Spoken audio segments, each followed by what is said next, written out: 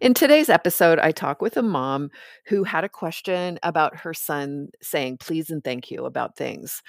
And I think many of us have these same questions that this mom had. And I hope after you listen to this, it'll give you some food for thought, maybe some great ideas of what you can do. Maybe you'll agree, maybe you'll disagree. All of it is good. So I look forward to you listening and getting any feedback that you may have. Enjoy this pep talk and have a great day. Okay, so let's go back to Emily again. So I just have a quick question about swearing. How to respond to, my 4-year-old, I dropped something yesterday, and she literally said, "Oh, F-U-C-K," exactly how I apparently have a potty mouth. I mean, she was just mimicking me perfectly. It was like it was, and she was just, she hears me say that, and apparently I don't even realize I'm saying it. And my mouth kind of dropped, because my 8-year-old never really explored, and I don't think she even knew what she was saying. She just was like, "That's what mommy says when she drops something and it breaks or whatever." Right. So I just kind of had to talk. Well, this is. I didn't want to go overboard with it, but I was like, this is something adults say when they don't have anything more intelligent to say, and it's really not okay for kids to say when you're an adult. If you want to choose to say things that aren't that intelligent, you can, but right now it's not okay. But my question is, like, how do you appropriately respond when kids are testing out those waters? Because then I had, a conversation that opened up a conversation with my 8-year-old about what does she know, these, what swear words does she know, and she apparently knows all of them because the kids at school have told her, and she doesn't use them. She knows she's a pretty good kid in that way. But I don't know really what is an appropriate response to a child swearing or testing those limits, and if it becomes a repeated thing, because there was a little bit of that, like, on my end, and she got a reaction, so then I'm a little nervous I'm going to hear it again. Well, I'm glad you recognize that. That's important to recognize that the response is what could perpetuate it if it was going to be. It doesn't sound like she at all used it, though, as that. It sounds like it was just something she was repeating as a parrot, as kids do. And don't feel too bad. My Brianna's first word at 15 months old or whatever it was shit in the grocery store line. I was like, oh no. Yes, we joke about that with my toddler. Yeah. And I clean up my mouth. Okay, so here's my story about this one. It's called Gandhi's story. And so this lady had this kid who was eating way too much sugar, and she couldn't get him to quit eating sugar. And so she tried everything. She fought with him, and she took it away, and he'd always find it, and she'd punish him, and he wouldn't listen, and so he's just always eating too much sugar. So she decides she's going to take him to Gandhi. And so she treks like 3 days it takes to walk to where Gandhi is, and then she waits in line all day long because people are seeing Gandhi and getting help from him for these things. And finally she gets up in line. She's with her son, and she says to Gandhi, she says, "Gandhi, my son, he eats too much sugar. Can you please help tell him to, stop eating sugar because it's not healthy for him?" And Gandhi said, "Come back in 3 days." Or no, come back in a week. So she's like, "What? I took 3 days to get here. We waited in line all day." He says, "Come back in a week." And so the lady goes all the way home with her son. And then a week later, she makes the trek again, comes all the way back, and waits in line again all day long. And they get up in line, and she says, "Gandhi, my son, he eats too much sugar. Can you please tell him to stop eating sugar?" And Gandhi looks at the boy and says, "I want you to stop eating sugar," and sends them off on their way. And the mom is in shock and, disbelief. She's like, as they're walking away, they're being shooed away. And she's like, "But why didn't you tell him that last week?" And Gandhi said, "Because last week I was eating sugar." Okay. Did you get it? Yep, I get it. Okay. So if you continue to use that language, it's going to be really challenging for you to redirect your daughter when she uses it. Okay. Okay. So getting upset that she's responding that way, trying to have the logical conversation of, we're adults, we get to say this, you're a kid and you don't, doesn't work. There's no logic to them in that. And parents use this with drinking too. Well, you're allowed to drink at 21. That's the drinking age. Well, that's true and it's accurate, but it really doesn't work with most kids who are intent on drinking.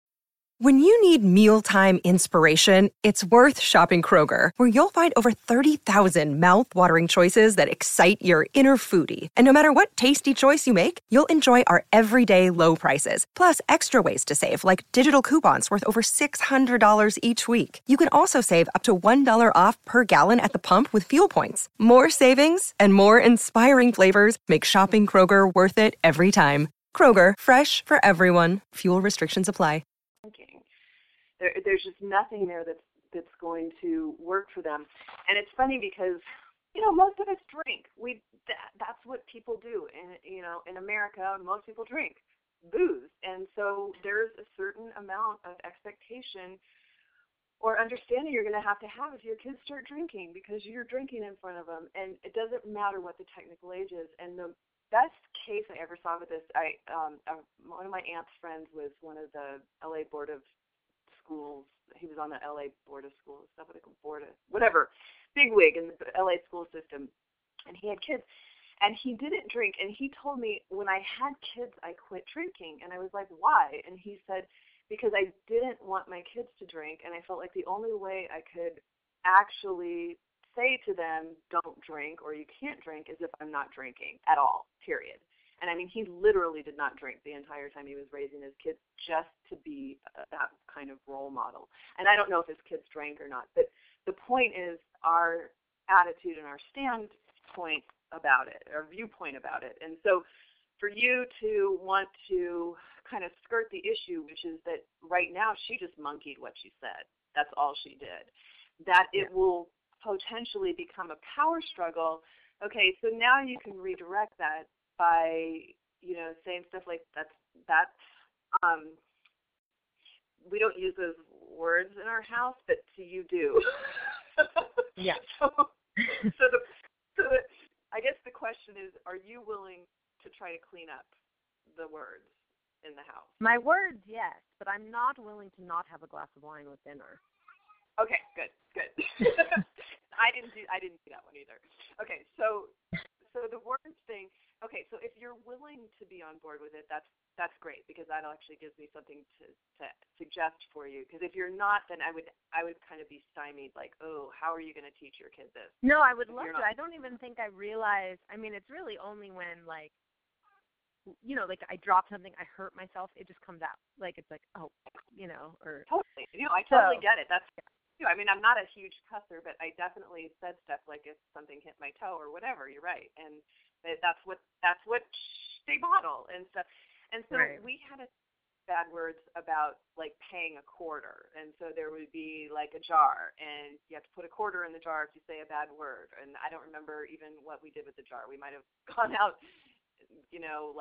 gone out to dinner with it at some point in time or whatever. So you can come up with things like, okay, we need to clean up the words here, and so what's going to happen if any of us says a bad word, and that you participate in whatever kind of game that you come up with if somebody says a bad word, they've got a whatever. And that kind of a game, if it got to a place where it was happening more, is something that I would probably think about implementing down the line. And so just pay attention now, Emily, to maybe not, definitely, if you notice you say something, a bad word, just say, oops, sorry, I didn't mean to say that, or acknowledge it. And so that they're at least getting it model that it's not okay with you. And then if they say it, I want you to respond the same way. Like, oops, sorry, that wasn't the right kind of word to use in the house, so that you're role modeling it for yourself and for them. And then see where it goes. I mean, I think you did a great job, because you recognized right in the moment, like, ooh, I'm reacting to this. And I think just that recognition lessened the impact of you reacting to it, even though you did, in a way. You know what I'm saying? Like, the consciousness. Well, it's interesting because I have a friend who had a son who went through at age 8 he swore all the time, but he learned it. His parents didn't swear. He's a very smart kid, and he was on YouTube watching Thomas the Train videos, like these people make, and I guess there's some swearing, but he was just dropping like really intense F-bombs and words and really very like in the right context, and he wasn't doing it maliciously, but they didn't respond at all and they just kind of ignored it, but it didn't stop for I'd say a year.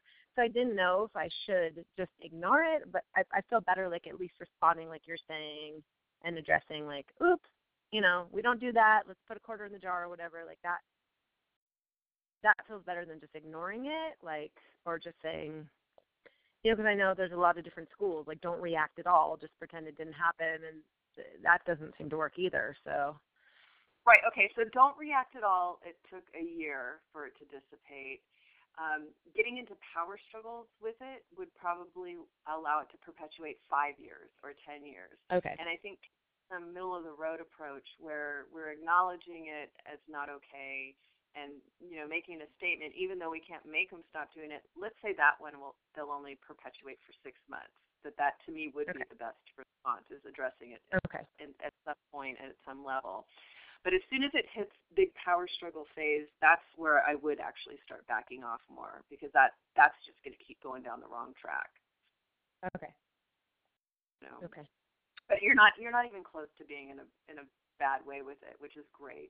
Like you're. Oh no, not at all. I mean, I feel like she was literally just modeling, but I tried to explain that if she modeled that, if she said that at school, they would probably have repercussions, and that at school they don't want, she can't talk that way, and it's not a great way. And mommy shouldn't talk that way either. So. Yeah, and it's totally true. Like, oh my gosh, that would be scary to get sent home from school and you don't even realize you're doing something wrong. Right. Yeah, and she wouldn't realize because she's 4, and she was just. Right. That's just So. Okay. Okay. Awesome. Good. I'm guessing you found today's pep talk valuable, and hopefully it gave you some practical tools and ideas for dealing with your children's behavior. If you'd like to work more deeply on these topics and similar topics, please join me over at my website, positiveparenting.com. I'll put a link in the description box here. I have classes starting all the time, classes that are self-directed where you can listen to lessons on your own time, and also Q&A calls where I answer your questions, just like the parents in these pep talks.